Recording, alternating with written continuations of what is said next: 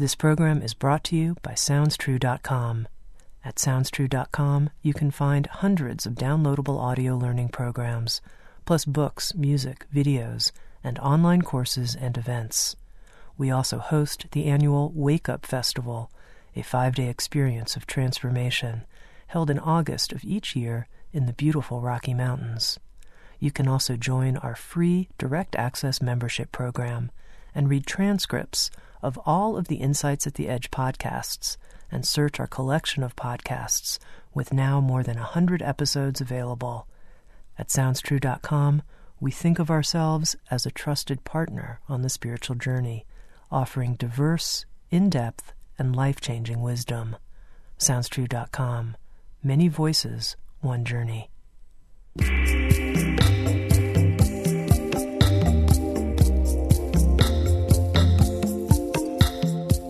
You're listening to Insights at the Edge. Today my guest is Jeff Foster.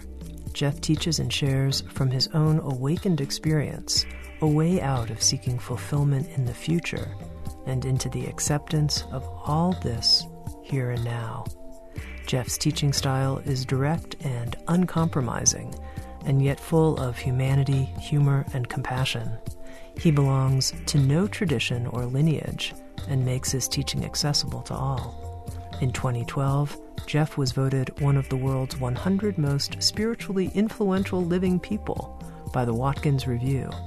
With Sounds True, Jeff has written a new book called The Deepest Acceptance: Radical Awakening in Ordinary Life, and an accompanying audio program where he invites the listener to discover the ocean of who we are, an awareness that has already allowed every wave of emotion and experience to arrive. This is the second part of a podcast on Insights at the Edge that aired several months ago. In this second part on The Deepest Acceptance, Jeff and I spoke about the core challenge of being with discomfort and how this relates to radical awakening. We also talked about the deepest acceptance in terms of addiction, and also in terms of physical pain, and his perspective that there is no such thing actually as unbearable pain. We also talked about illusions related to spiritual awakening as a permanent state of bliss, and what quote-unquote real spirituality might mean in terms of truth-telling and the end of denial. Here's my conversation with Jeff Foster. Jeff, you and I spoke a few months ago about your new book, The Deepest Acceptance: Radical Awakening in Ordinary Life. And in that first conversation, we had a chance to talk some about what you mean by the deepest acceptance, and also to hear a little bit about your own story, becoming such a well-recognized spiritual teacher for somebody as young as you are, hosting so many different kinds of gatherings with different kinds of audiences, small audiences, large audiences. And now here in this second half of our conversation, I want to focus some on the subtitle of the book and some of the themes that you explore: radical awakening in ordinary life. And let's start with this idea of radical awakening. How would you define that, radical awakening? Well, it's awakening now. You know, so many people that I meet, so many people that I've met over the years, and this was true in my own story as well years ago, was I was waiting for awakening. You know, I had made awakening into some kind of future goal. You know, my story about myself was that I was someone who would one day become awakened. So it's almost like I was holding awakening outside of myself. I was holding it in the future, and I had made it into a goal. And so really what I do with this book is turn the whole thing around, turn the whole thing on its head. And I talk about awakening as something that's already here.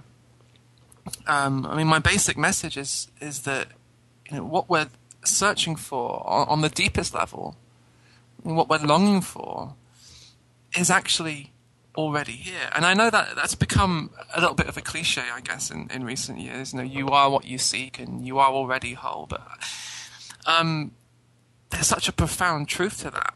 There's such a profound truth to that. What we long for on the deepest level is actually already with us. It's closer to us than breathing. It's already so intimate with us. It's actually contained in our present experience, in every thought, every sensation, every feeling. What we long for is actually presenting itself to us right now. And so awakening, it's not so much about trying to get somewhere or trying to become awakened or trying to reach an awakened state. It's more about this turning attention towards what's already here. And I talk a lot about what is already here, what's already with us, the thoughts, sensations, and feelings that are already here, that so often we ignore them. We spend so much of our time actually ignoring the present moment, ignoring present experience, present sights and sounds and smells, in pursuit of some future awakening, some future enlightenment, or some future, success, future wealth, future peace, even. And so easily we end up ignoring life, actually. We end up forgetting who we are, which is inseparable from this moment. And so my invitation is just to always, no matter what's happening, to turn towards what's here, even when that's the last thing we feel like doing. Even when what's here seems uncomfortable or difficult. My invitation is to turn towards what's here, to really begin to honor this living thing that we are, this present moment movement of life. And so that's what I call awakening. It's awakening to life, to what's here, not as some future goal, but as a present moment possibility. You seem quite, and this is a strong word, critical, though, of seeking. Someone who might say, I'm a spiritual seeker. I'm looking for something, some new teaching, some new ideas, etc. Seeking is part of the problem. Would you say that's true? I wouldn't say seeking is the problem. I guess from one perspective, it does seem like a problem. Sometimes that's how people interpret what I'm saying is, oh, Jeff, it sounds like you're just telling us to stop seeking. And then I say to them, well, I mean, if it was that simple, if it was just a case of stopping seeking now, I mean, we would have done it already. Everyone would have already done it, and we would all just be totally at peace, totally at rest. So I don't want to make seeking into the enemy. I think that's one of the dangers here. Is we talk about seeking, we talk about how we're always looking for something outside of ourselves, looking for something in the future, and that ends up taking us away from what's here. And what I would say that's actually at the very root of our suffering is that attempt to escape what's here. So the seeking mechanism, I mean, that's what I call it in the book. It's almost like a mechanism. The seeking mechanism, which shows up in all parts of our lives, in our relationships, with addictions, with pain. We're always trying to move away from the present moment. So we don't want to make that into the enemy. You see, we don't want to make that into the new problem. Really, because this message is all about the end of having enemies. It's all about deep acceptance. So we don't want to say everything in this moment is allowed except seeking. We don't want to say that, because then we end up making seeking. We end up making the urge to escape this moment into the new devil, the new enemy. And this is what I talk about this in the book as well. That leads us to actually more suffering. Because then we end up feeling, well, God, there's something wrong with me for seeking. There's something wrong with me for trying to escape this moment. So how do you suggest people relate to that part of them? I mean, I'm imagining someone who's listening to Insights at the Edge, and, I've heard from people who have listened to 150 podcasts in this series, and you could say to them, well, they must be seeking something. They keep listening. They're listening for something. How do we relate to that part of us that does seem to be seeking for some new insights, new ideas, new teachings? Well, it's all about honoring it. I really, that's what I talk about, is just this total honoring of whatever is arising in our present experience, whatever wave is arising in the ocean that we are. I think I was saying in the last podcast how, really who we are it's not who we think we are. Who we are is, you could say, this vast ocean, this vast oceanic space. Call it consciousness, awareness, presence. It doesn't really matter which word you use. Who you are is this vast ocean in which waves are always arising and dissolving, rising and falling away. Thought waves, sensation waves, feeling waves, even a wave of doubt or a wave of pain or a wave of, some kind of urge to escape this moment, an urge to be free of this moment, an urge to become something in the future. So this is all about honoring these waves. That's really the core of my message is deep acceptance. And as I was saying in the last podcast, this acceptance, it's actually built in. This is an acceptance that is actually built into your present experience. As the ocean, you are already accepting all of these waves that are arising. So on the deepest level, even a wave of doubt or a wave of fear, or even some urge to escape this moment, on the deepest level, even that wave is not your enemy. As the ocean, there is a place in you for that urge. There's already enough space in you. What you are is already vast enough to hold that. So I think I was saying last time, I was talking a bit about resistance. I think that's a word people use quite a lot these days, is resistance. And, we're told, we shouldn't resist the present moment, and that resistance is the cause of our suffering. And, when there's sadness or when there's pain or when there's fear, or even when there's some strange energy moving in us, some strange wave that we can't even name, we're told that we shouldn't resist it, that we should accept it, we should allow it, we should say yes to it, but we shouldn't resist it.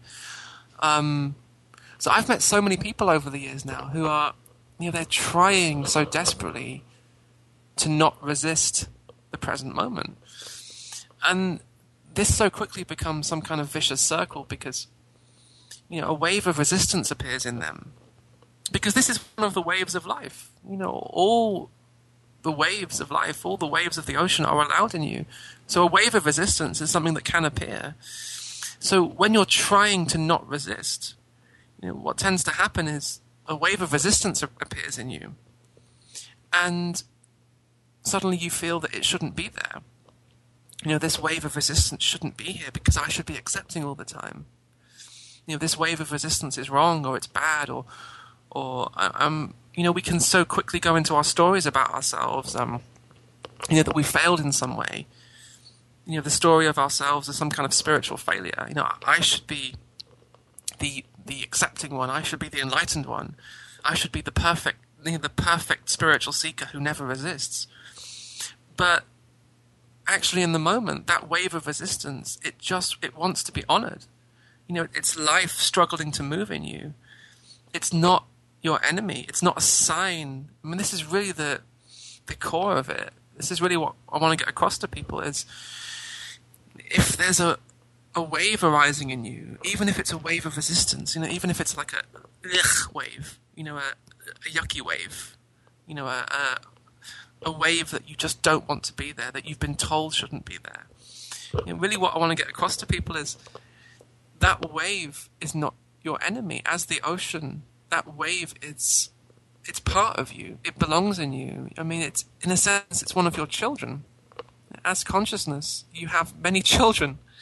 And a wave of resistance is one of your children. A wave of fear is one of your children. A thought is one of your children.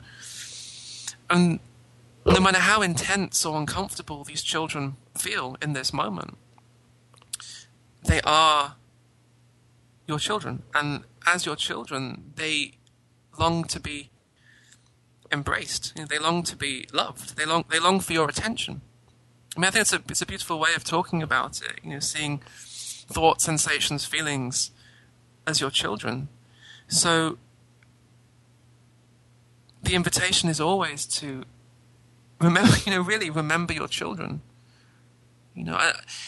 So for me, and this goes back to your first question actually, awakening, it's got nothing to do with awakening from your children. I think that's how we've tended to see it in the past. That's what I know. That's how I used to think of awakening was.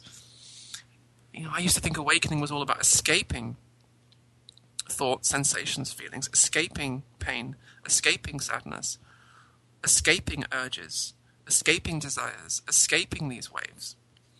I used to think awakening was all about, moving away from the waves and towards the ocean.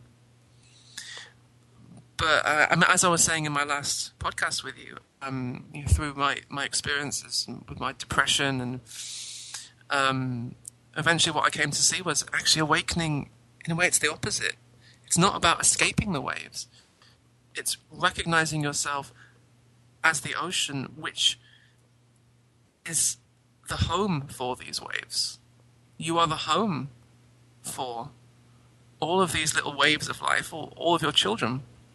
So this really turns the whole search on its head. I mean, we're talking about seeking. So what I would say is what we're really looking for. We say that we're looking for love, we're looking for wealth, we're looking for success, we're looking for enlightenment, we're looking for some final state, of consciousness, some final enlightenment in the future. What I would say is what we're truly looking for, actually, underneath all of that is home. Is home. We're all trying to come home. So that's why, I don't want to criticize seeking. It's really the search for home. I mean, how can you criticize anyone for looking for home? But so what I'm really saying, though, is that the search for home outside of this moment, there's a kind of futility to it. It's ultimately futile. It's not wrong. This isn't a criticism or a judgment, but it's not going to give you what you truly long for, which is this deep, unconditional embrace of this moment, which is the end of seeking. So the end of seeking actually is this moment. However far out that sounds, however paradoxical that sounds, what we're actually seeking is this moment. And the funny thing about that is that we're already here. So we're already here. We've always been here. And yet we've always been looking for home outside of here. And in the end, we come to discover that we were always home. That our present experience is home. That actually we are the home that we were always looking for. Right? You are the home for thoughts. Thoughts have a home in you. Sensations have a home in you. Feelings, all kinds of feelings. Feelings that we call positive and feelings that we call negative. They have a home in you. So it's funny because in the beginning we were looking for home. We said to ourselves, one day I will be home. I will come home. And this invitation, the invitation of my book, and this is the invitation I offer people, is to really turn the whole thing on its head and just begin to remember your true home, which is here and now. You offer home to thoughts. You offer rest, you offer space, you offer stillness to all of your children. Even if one of your children, to come back to your question, even if one of your children is some strange, urge or some uncomfortable feeling, even that has a home in you. Even that has a home in you. Now, I want to talk, Jeff, about radical awakening in ordinary life in a context that I think is probably familiar to most people. And a section of your book deals with addictions, and you also mentioned that yes, we can even awaken in the midst of one of our addictions. And so let's talk about that. Somebody, they could be addicted to any kind of substance. Maybe it's emotional eating or smoking or, you know, we were talking about seeking, and you talk about how seeking can be an addiction. When we feel ourselves having, oh, I know I'm in my addiction right now. I know it. What do you suggest? How do I awaken in that moment? Well, I mean, as I say in the book, in a sense, we're all addicts. You know, whether we are diagnosed with addiction or not, whether we call ourselves addicts or not, in a sense, you know, every human being is an addict. You know, we're all addicted on some level, to some extent, to escaping this moment. You know, to running away from this moment, to not feeling what we feel, to not allowing all of life to move in us. You know, so on some level, we're all addicts. You know, whether we use food to try and escape discomfort, or whether we use cigarettes or alcohol or sex, or I mean anything, meditation. I think I used to be in a way. I think I used to be addicted to meditation. You know, any time I ever felt anything remotely uncomfortable, I would sit down and meditate and try to escape it, try to get into some different state, you know. So we can even use spirituality to escape. So in a sense, you know, that seeking and addiction always go together. I'd say really they're two words for the same thing. You know, the attempt to escape this moment, the attempt to run away from this moment. So really, everything I say, you know, it's all about turning this on its head and turning attention back to this moment.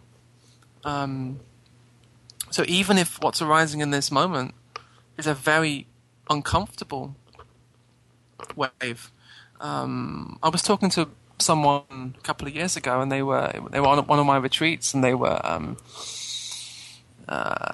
trying to get rid of their smoking addiction. And I remember saying to this guy, I remember telling him, he was asking me what could he do, and I said, well, stop, you know, stop putting the cigarettes in your mouth.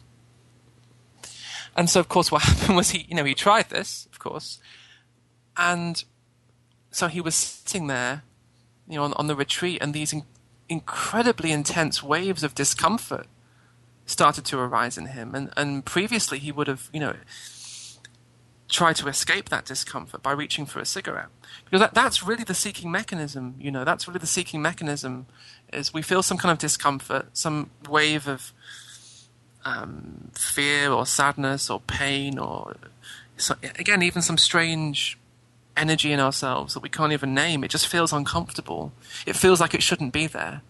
It feels like some kind of threat, you know. So, and we're so conditioned, you know, as we grow up, we're conditioned to judge these waves and label these waves, and we call these waves negative waves, or bad waves, or sinful waves, or even evil waves. You know, if we've had maybe religious conditioning, we might label some of these waves in ourselves evil. So really what we're saying is these waves should not be here. So, you know, a huge wave of discomfort appears, and we seek release. And so we reach out to the cigarette, or the alcohol, or the sex, or whatever it is, to provide some kind of release, some kind of relief. And this is the thing. I mean, it seems to work. You know, when you're inhaling deeply, you know, that cigarette for a few blissful moments or minutes, all of your problems seem to disappear. It feels like what it ends up feeling like is actually the cigarette gave you that. The cigarette gave you what you really long for. So this is the beginning of the illusion, the seeking illusion, I call it. So it looks like the cigarette has some kind of power over you. It looks like the cigarette has some kind of power to give you what you long for, to give you oneness, to give you wholeness. It looks like the cigarette has the power to remove your problems. But this is actually the same thing we do with spiritual gurus. It's really the same mechanism.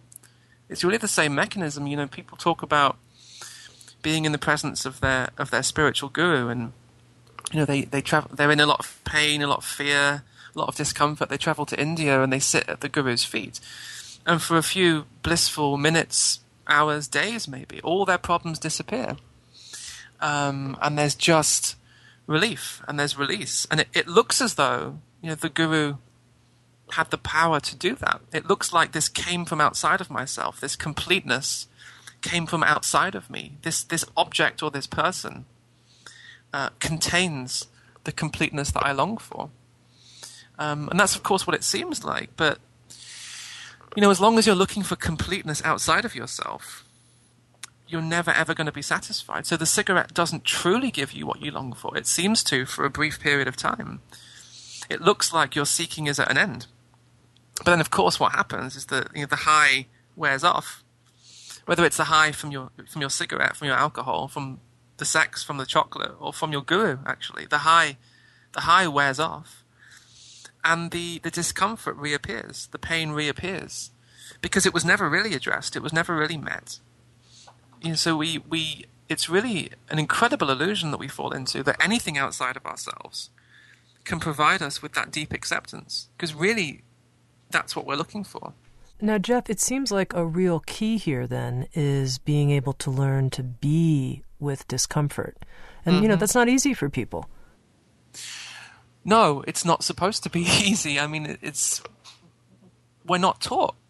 I mean, we have to give ourselves a bit of a break here. You know, no one's really taught. We're not taught how to be with our discomfort, because you're absolutely right. That's the key. That's the key to everything. You know, the freedom that we long for, the peace that we long for, the love, actually, that we long for, we're not actually ever going to find it outside of ourselves. It's not going to come through the cigarette or even through the external guru. What we're really seeking and longing for is, I mean, again, it's become quite a cliche, but I think that it's so true. We're seeking the love that we are. We're seeking the peace that we are. We're seeking the acceptance that we are.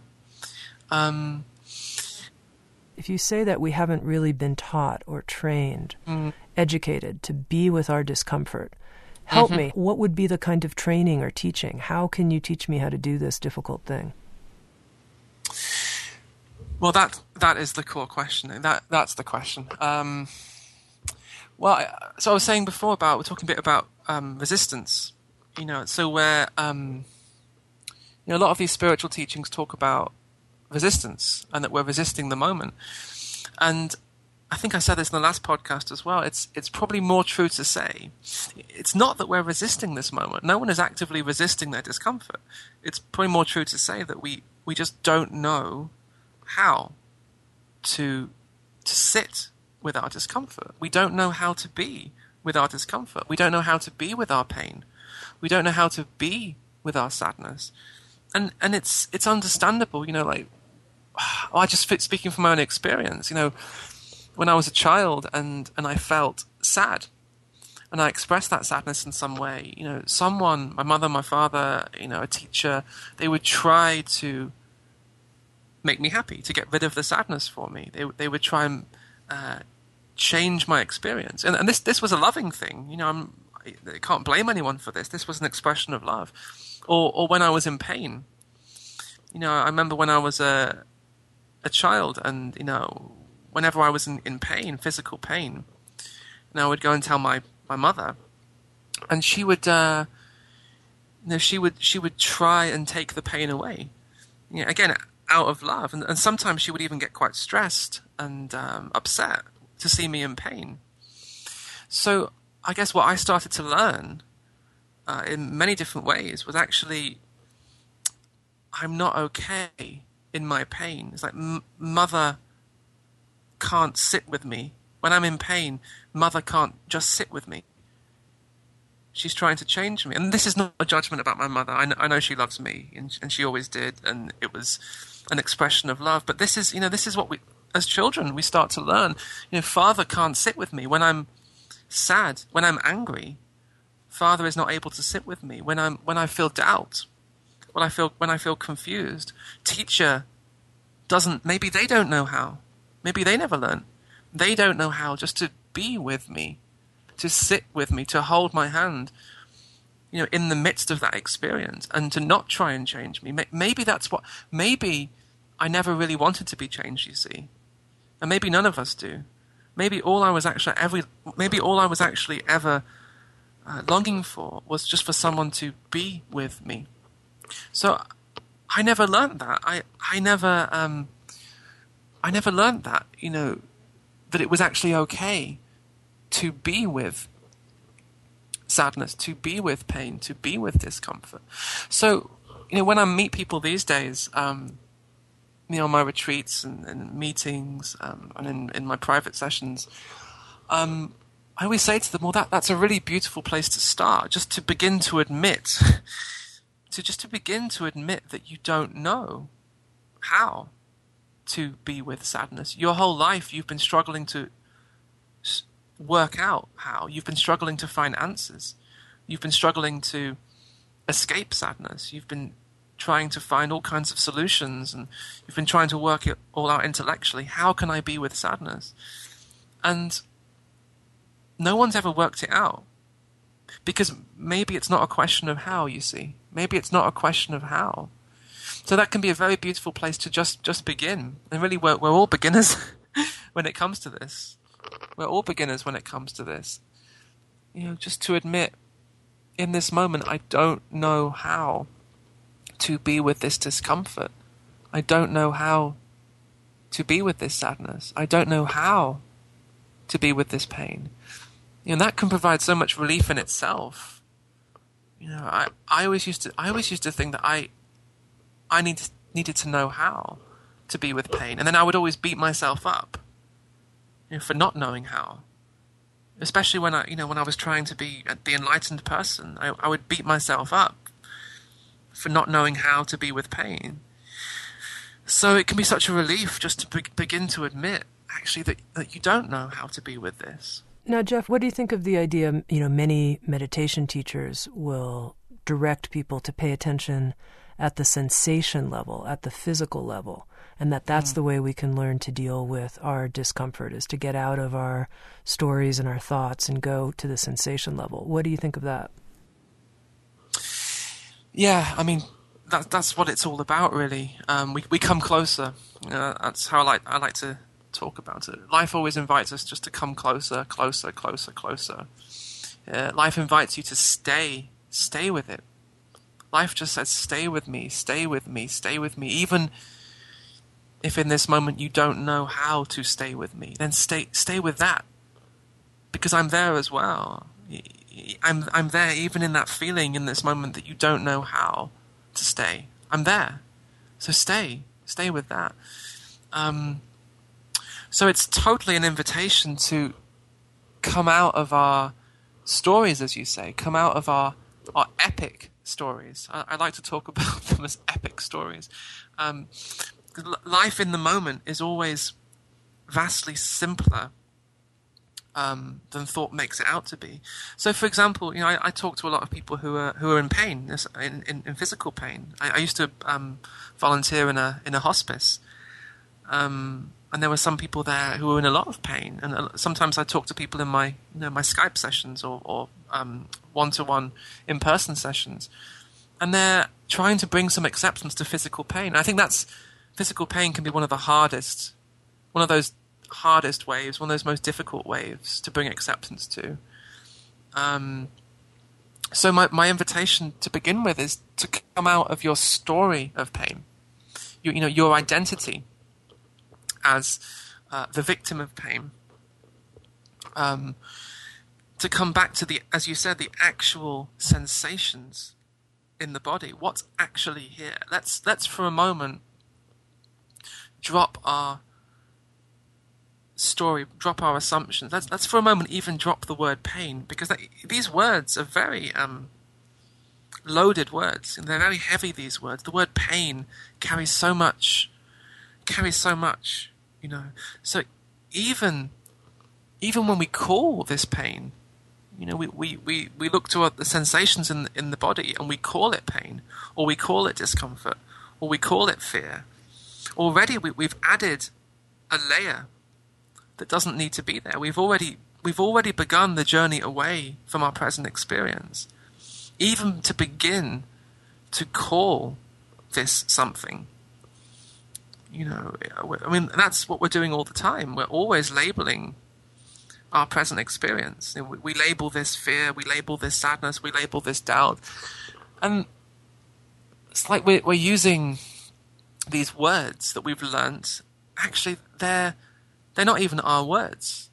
These are someone else's words. These are your parents' words. These are your teacher's words. These are not first-hand words. These words didn't come directly from your present experience. These words were given to you. So my invitation is always to just return to actual first-hand, real-time experience. So let's for a moment drop the word pain or the word doubt or the word sadness, and let's become curious about what is actually here, about this mystery that we are. We don't even know that it's pain yet. We don't even know that it's pain. What is it? It's whatever's here. It's alive. You know, sensation. It may be intense. It may be uncomfortable, but it's alive. It's moving. It's you know, even to call it pain, somehow makes it into some kind of fixed thing. You know, it's giving it a label, giving it a word, makes it fixed somehow. And actually, when we return to our present experience, we find it's a living thing. It's changing, it's moving, moment to moment. It's never the same from one moment to the next. It's a dance. It's like a dance. So, sensation is like a dance. You know, when you tell the story of pain, or I'm in pain, or this is pain, I've got pain in my leg, it makes it sound like it's like a lump, it's fixed. Like it's there and it's separate from you. It always has that quality. Calling it something makes it sound as though it's separate from you. So this is the invitation to begin to realize that, you know, beyond the word pain, this dancing alive, ever-changing, moment-by-moment sensation, it's these are the waves. We come back to the waves. These are waves of life, waves of consciousness arising and dissolving in you. So pain, actually, what we call pain, when we come back to the sensation, they're waves of sensation arising and dissolving in you. Pain arises and dissolves in you. So you can't really say pain is happening to you. This is what I talk about in the book. I try and pull apart our experience of pain. You know, we say pain is happening to me. But actually, when we begin to return to our present experience, we find, all we can really find, and this is really all I'm interested in, is what can I actually find in this moment? What can I actually find when I take a fresh look in this moment? What I find is sensation appearing in what I am. So then I begin to know myself. I begin to recognize myself as who I truly am, as the capacity, this space, this ever-present, wide-open space that is actually allowing the pain. It's holding the pain in this moment. What I am is the capacity for pain. And that totally takes me out of my story of myself as the victim of pain. You know, because in the story, we have a past and a future of pain, you see. And actually, all we're ever truly facing is a moment of pain. I mean, that's a really beautiful way to say it, you know. All we're ever actually facing is a moment of pain. It's never bigger than that. It's never actually bigger than that. Now, it can seem much bigger than that when we go into thought, the thought story, because the thought story is always about past and future. So then we end up moving from an instant, a moment of pain, you know, a moment of sensation which is allowed to move in us. We move from that to a past and future of pain, and that's huge. We move from the simplicity of this moment to the story of ourselves, and I call it the epic story, because now you're in a past and future. Now you're talking about a long history of pain. You're talking about last week's pain. You're talking about yesterday's pain, and now you begin to talk about tomorrow's pain and next week's pain. And thought is so creative. It can even push it to a lifetime of pain. So that's incredible, really, is that we can move from a moment of pain, which is really all we're ever experiencing in our direct experience. We move from a moment of pain to a lifetime of pain, to a history of pain, to a lifetime of pain. In quicker than a moment, really, in thought. Thought spins that story. And that's the beginning of suffering, I would say. And that's the difference between pain, present moment pain, and suffering, which is our story about pain. Because that's what becomes so heavy, that's what becomes so impossible to handle, is yesterday's pain and tomorrow's pain and next week's pain. So then we're sitting here trying to handle tomorrow's pain, trying to handle next week's pain, trying to control a lifetime of pain. That's huge. That's what becomes so exhausting and so depressing, literally depressing. That story, your epic story of pain, your identity as the victim of pain, that's the epic story. I'm the victim of pain, struggling to overcome pain. I'm the victim of pain, at war with pain, being attacked by pain. It's a lifelong fight against pain. Actually, that's that you never experience that directly. And really, if we're truly interested in, if we're interested in truth, if we're interested in the truth of this moment, then we have to be interested in what's actually here. So we come out of the epic story of my fight against pain, my battle with pain, yesterday's pain, tomorrow's pain, a lifetime of pain. And we return to present experience and begin to notice, to acknowledge, to honor what's actually here, and to remember ourselves as the capacity, the present moment capacity for pain. The ocean, the vast ocean in which this present moment wave of pain is being allowed. So that's a huge shift in identity from the victim of pain, me and my pain, the story in time, to this present moment awareness, which is actually who I really am.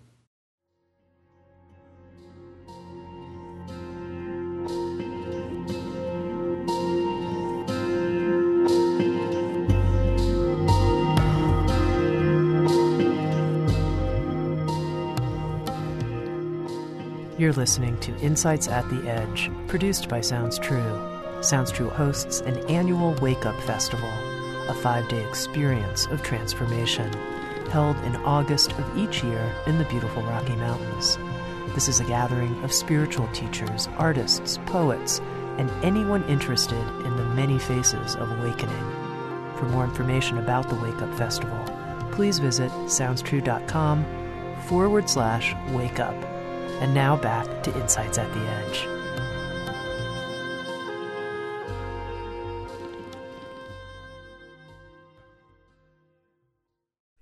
Now, Jeff, you make a very interesting point in the book that there's no such thing as unbearable pain. And I was thinking about this. I was thinking, could I reflect on any situation in my life where I felt unbearable pain? And I was thinking of a situation not that long ago where I was on this special diet. And on this special diet, I wasn't able to have a nice, warm, caffeinated, sweet beverage that I really enjoy. And I was driving on the highway, and I was starting to feel I'm going to pull off the highway and get this beverage. And so here it was, and the desire to do it, but knowing that it reached a point where I thought, oh my God, this is unbearable. So here we have the person who's reaching for the cigarette or reaching for whatever substance and they're reaching a point where there's this felt sense that this is unbearable. I can't take it. But yet it's clearly not unbearable because we bear it. But anyway, tell me what you think about that moment where you think you're hitting unbearable pain. And maybe people think that's a ridiculous example, and in a way it is a ridiculous example. It's just an example from my own recent life story. Well, actually, I don't think it's a ridiculous example. I mean, the mind is infinitely creative, and we can suffer over anything. I mean that was my special skill for most of my life, was being able to make myself suffer over absolutely anything, the tiniest thing, and life would become unbearable. So that this isn't we could laugh about it and say, oh, it's just this desperate urge for a drink, but really this is the mechanics of suffering we're talking about. This is what thought does. This is what it does, and it latches onto anything. It will do it over a drink. It will do it over a broken fingernail, or it can do it over someone you love dying. But the mechanism is always the same, and this is really what I talk about in the book. It's ultimately we can't control broken fingernails, and we can't control those we love dying as much as we would love to. But you see the mechanism of suffering, whether it's suffering over, an unobtainable drink, or it's suffering over a diagnosis, of cancer or something. The mechanism of suffering is always the same. The mechanism of suffering is always the same. It's the attempt to escape this moment, the urge to escape this moment, trying to escape this moment. So yeah, sometimes it can feel unbearable. And also from my own experience, many times in my life, the present moment has felt totally unbearable. Like that's it. It's over. I'm gonna die. I can't take it anymore. It feels overwhelming. I'm gonna be crushed by this. This is gonna destroy me. Right. I'm about to die. That's the point where it can take you. That's the point where life can take you.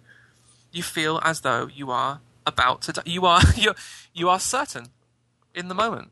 You're absolutely certain it's over. Let's not pretend. Sometimes the waves of life can be incredibly intense. So this is the thing. So the story would be, this is overwhelming. This is overwhelming. In reality, present experience can never be truly overwhelming. Precisely because who you are as the ocean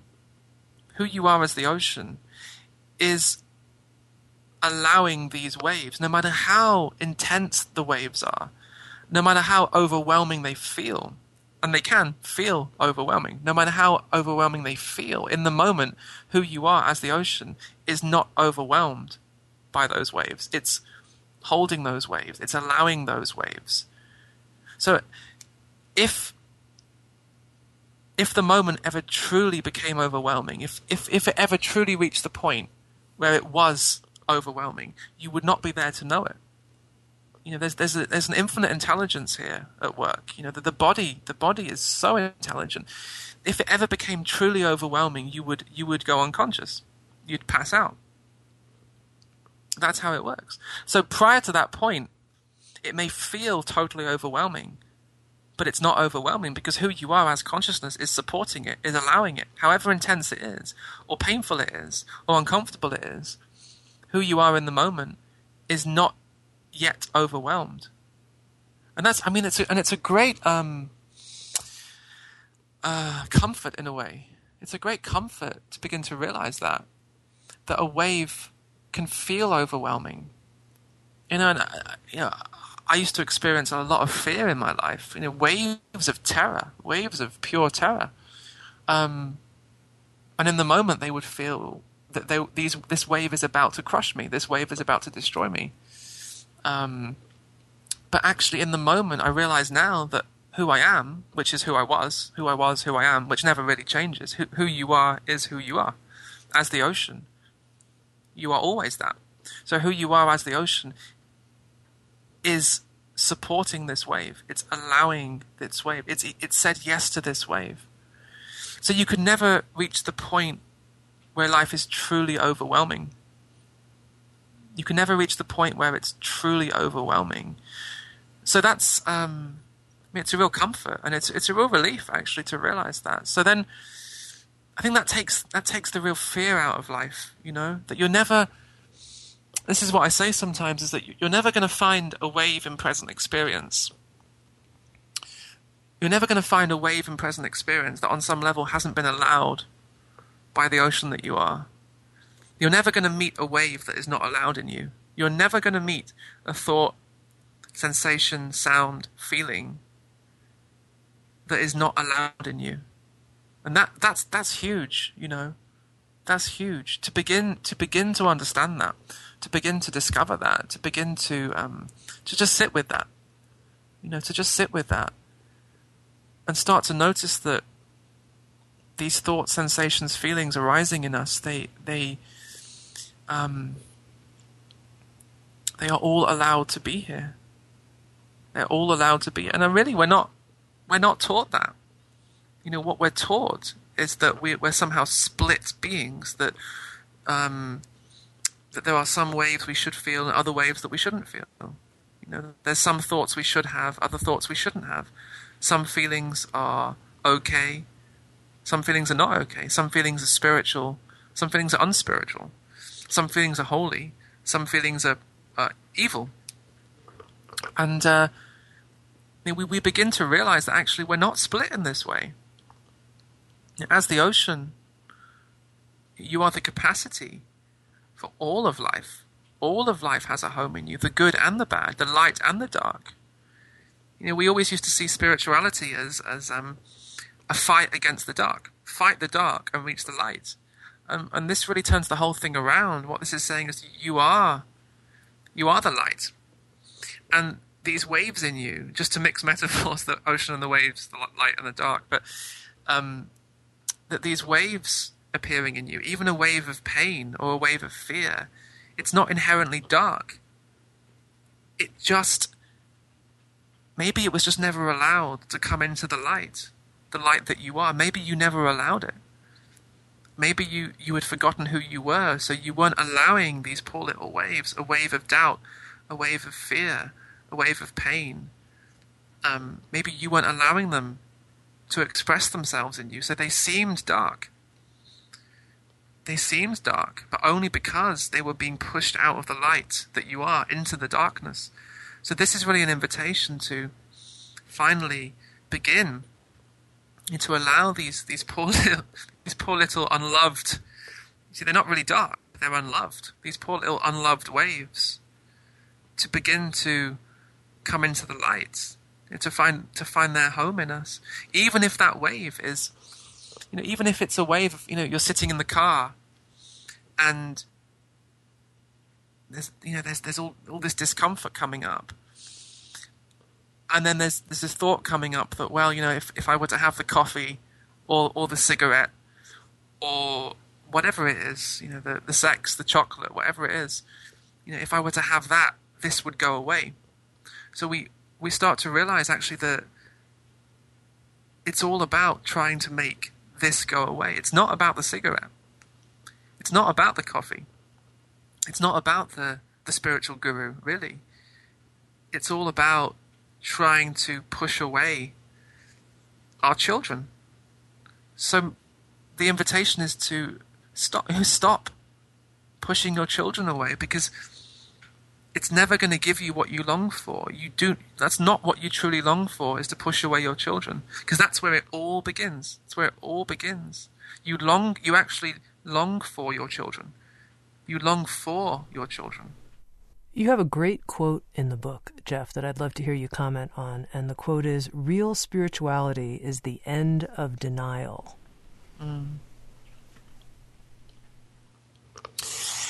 It's all about telling the truth. So what does that mean? What does it mean to tell the truth? What does it mean to tell the truth? So what I would say is that truth is not, it's not a concept. It's not something that you learn. It's not something that you find in books. It's not something that you reach through logic. I mean, that is a kind of truth. It's a valid truth, but it's not the kind of truth that I'm talking about. It's not the kind of truth that you really long for. What I would say truth really is, it's the truth of this moment. So what is the truth of this moment? What is the truth of this moment? So that kind of truth, it's a living truth. That's the kind of truth that we're really looking for, a living, vibrantly alive, ever-changing truth. So it's the truth of this moment. So then we begin to look at this moment. What is actually here? What's the truth? What's the living truth? What do we actually find in this moment? What's living here? So we find thoughts coming and going. We find sensations dancing. We find all kinds of feelings coming and going. We find the sounds of this moment, like the sound of rain falling, the sound of breathing, the sound of an air conditioning unit. So this moment it's rich with truth. It's full of truth, not the kind of truth that the mind is necessarily interested in, but this is the kind of truth that you long for. So then, it's all about admitting the truth. And I love this word, admit. I think I say this in the book as well. This is a lovely word to admit, because I think this word, it gets right to the core of it. Admit the truth. So the word has two meanings. To admit. One meaning is to, as I said, to tell the truth. If you admit, you tell the truth. But the second meaning of admit is to allow in. If something is admitted, like when you, maybe in the olden days, maybe before I was born, you got a ticket when you went to the movie theatre. You got a ticket and it said admit 1. So if you have the ticket, you are admitted. You are allowed in. So admit also means allow in. So this is the key. And what I would say, this is what meditation is really all about. Meditation is not about trying to get into some state or trying to become something. Meditation isn't really about seeking. Meditation is actually about the end of seeking. True meditation it's about this admitting in both senses. True meditation is admitting in both senses. So it's telling the truth. So it's beginning to notice the truth of this moment, noticing thoughts coming and going, noticing sensations dancing, noticing feelings, not trying to change them, not trying to manipulate them, not trying actually to become anything, not even analyzing what's here. It's noticing, admitting, telling the truth about what is already here. And then, this is the beauty of it, in admitting the truth of this moment, in admitting the truth of these thoughts, these sensations, this discomfort, in turning our attention, in acknowledging this wave of discomfort or this wave of joy, in admitting that wave, in telling the truth about it, in admitting it, what we're also doing in that moment is admitting that wave is already admitted. We're admitting what is already here. We're admitting what has already been admitted into us. And that's why meditation really it's so powerful. Meditation in the sense that I'm talking about it, this present moment noticing. This is the thing. This kind of meditation to the mind is not particularly interesting. The mind goes, well, so what? So what? This moment isn't particularly interesting. It's, sitting on this chair, breathing. It's not particularly interesting. The mind wants something. It feels there's something missing here. Lack. I talk a lot in the book about lack, how really all of our seeking is based on a sense of lack. and trying to fill that lack with substances, with achievements, with money, with spiritual experiences. But really, that lack can never be filled by stuff, because really what that lack is inviting us to is this deeper acceptance of this moment. So in just beginning to turn our attention towards what's here, which isn't very interesting for the mind, but actually it's a miracle. The mind can't see it, maybe, because it's too busy trying to find something. But actually, just noticing this present moment, noticing thoughts, sensations, feelings, you're noticing something incredible. You're noticing something huge, something vast. You're noticing that this thought, or this sensation, or this feeling, you're noticing that it's here, but also that it's already been admitted. It's allowed to be here, and that's huge. You're discovering deep acceptance. Noticing a thought is noticing that thought is already allowed to be here. Noticing a feeling is noticing. It's acknowledging that feeling is already allowed to be here. And that's huge. That's not nothing. That's everything. That's huge. Now, Jeff, one of the interesting parts of hosting this interview series and being the publisher at Sounds True is that I get to spend time with people like you, and you and I have gotten cozy with each other. I feel very open and friendly with you, and really actually consider you a friend. And we were joking before this conversation started that a mock title for your work on the deepest acceptance would be The Deepest Deflation.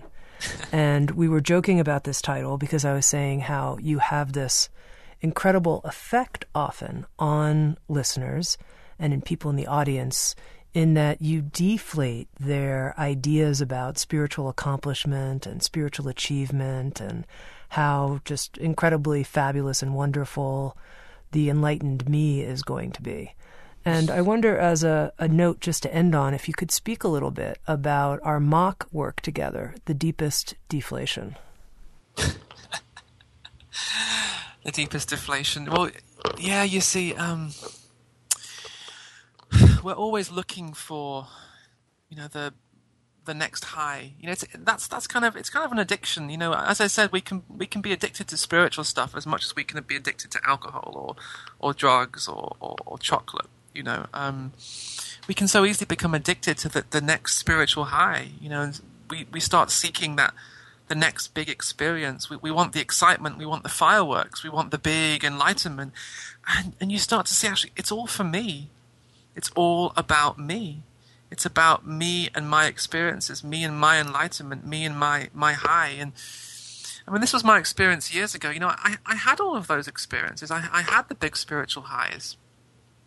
All the, you meditate for hours, or you sit there in choiceless awareness, and suddenly there's you have the fireworks, you have the big experience of bliss, this intense bliss, and you feel as though it's never going to end. You think you've reached the pinnacle of spiritual evolution, and you're never going to suffer again, and maybe it lasts for a few hours, a few days, a few weeks, maybe. And this is wonderful. This is part of life. But it doesn't provide what we really long for. All the events, the experiences, the highs, the excitement, the bliss, they are experiences, and they come and go. They come and go. And, even the most intense bliss, which I've experienced, which I think, many people who have been spiritual seekers for a while, they've touched, these experiences of bliss and peace, and experiences of oneness, and experiences of no thought. But these experiences pass, and on some level we know that's the nature of this reality. As the Buddhists have always been reminding us, everything's impermanent. Everything's impermanent. On some level we know it. We know that even the most, orgasmic spiritual experience the fizzly excitement. It's beautiful, but it has to pass. And on some level we know it. And that's why I love the yin-yang symbol, and the half dark and half light, and there's the dot of dark in the light, and there's the dot of light in the dark. And what that symbol to me is really saying is, there aren't really any opposites in life. The opposites interpenetrate each other. So even in the midst of the most intense bliss, on some level, there's that dark dot, that dark circle. On some level, that the opposites interpenetrate each other. Even in the midst of that intense bliss, you know about the passing of the bliss. You know it. And so the bliss contains that. I mean, this reality, this seemingly dualistic reality, it's in perfect balance. The bliss contains loss. It has to. It contains loss.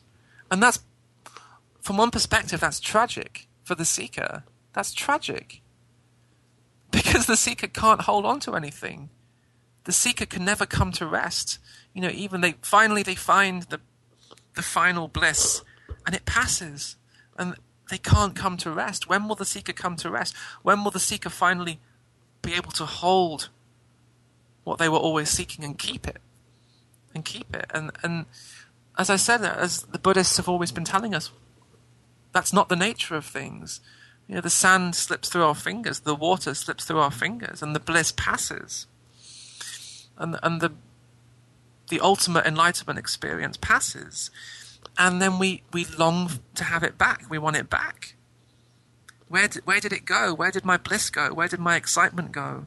Where did it go? I want to get it back. And we start looking for it again, and the cycle carries on and carries on and carries on.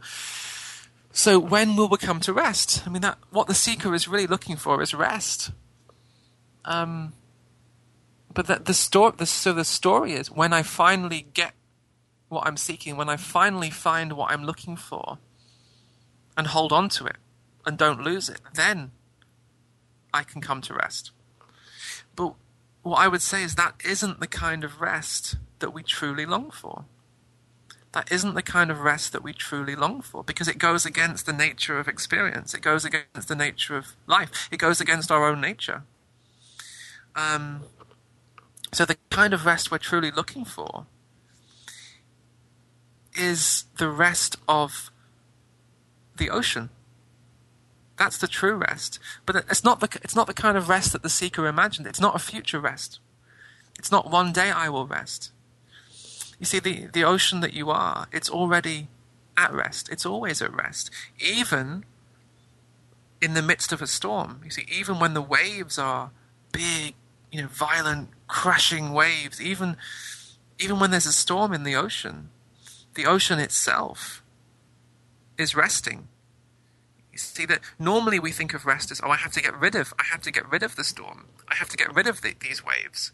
I have to get rid of this sadness or this pain or this discomfort, and then there'll be rest. But that's a conditional rest. That's not the kind of rest we really long for. What we long for is this unconditional rest of the ocean. And the reason the ocean is at rest, it's not because it managed to get rid of the waves. It's not because it deleted the waves. It's not because it went to war with the waves and won. It's not because it managed to control the waves. It's not because it managed to get the waves that it wanted and keep them. The true rest of the ocean is that knowing. It's that knowing that these waves are allowed in me in this moment. These waves are allowed in me. They are deeply allowed in me. No matter what the waves are doing, whether they're soft, gentle waves or strong, big, strong waves, whether they're waves of joy, waves of bliss, or whether that bliss disappears and there's a wave of sadness or there's a wave of doubt. All these waves are beloved. All these waves are your children as the ocean. So that's the true rest. That's the true rest that we really long for. And it's not dramatic. I'm not talking about the fireworks. The fireworks come and go. And there's so many people I've met over the years, and again, this was my experience as well. They go out and they have the spiritual fireworks, and they go and visit teachers, and they get the Shakti and the big energy, big movements of energy, but they think that's it. This is what I've been looking for. But then the nature of these waves is that they pass. They want to pass. They long to pass. They're alive. This is a living thing we're dealing with. So then people get so disillusioned, and then they suffer so much because they had the bliss, they had the excitement, and they thought it was going to last forever. And then it passed. And then there was some kind of mourning. They grieved over the loss of their bliss. And then they tried to get the bliss back, and it becomes so exhausting, I think. It becomes so exhausting, this attempt to manipulate our experience, this attempt to hold on to the waves, to hold on to a wave of bliss, to hold on to a wave of excitement, to hold on to something that naturally wants to pass, or to try and push away a wave, to push away a wave of sadness, to push away a wave of pain, a wave that naturally wants to be here and that will naturally pass. So we just, it's so exhausting, just going to war with the natural flow of things. These waves, it's the most natural thing in the world that these waves arise, and it's the most natural thing in the world that these waves fall. A wave of joy or a wave of doubt. A wave of excitement, that's allowed in you, but a wave of boredom, that's also one of your children. That isn't a particularly popular wave. It's not one of your popular children, but it is your child, and it's beloved to you on some deep level. Maybe you forgot. Maybe you knew it long ago. Maybe you knew it long ago. These are your children. Maybe you've just forgotten. So that's the kind of rest, you see, that we really long for. So it is, in a sense, it's a kind of deflation. It's the deflation of the ego. It's the deflation of the seeker. But it's also deep rest. It's deep rest, and it's deep peace, and it's the love. It's the kind of love that we were always longing for. The love of ourselves. The love of every thought. The love of every sensation. The love of the excitement, of course. But also the love of the passing of excitement. You deliver it, Jeff. The deepest deflation. The Deepest Acceptance is the new book by Jeff Foster from Sounds True, Radical Awakening in Ordinary Life. And in addition to these ideas being presented in a book form, Jeff has also recorded with Sounds True a 6-session audio learning series on the Deepest Acceptance, Radical Awakening in Ordinary Life. And it's true, Jeff, becoming friends with you has been one of the great delights of my position here at Sounds True. So thank you for that open-heartedness. Thank you so much, Tami. Thank you. SoundsTrue.com. Many voices, one journey. Thanks for listening.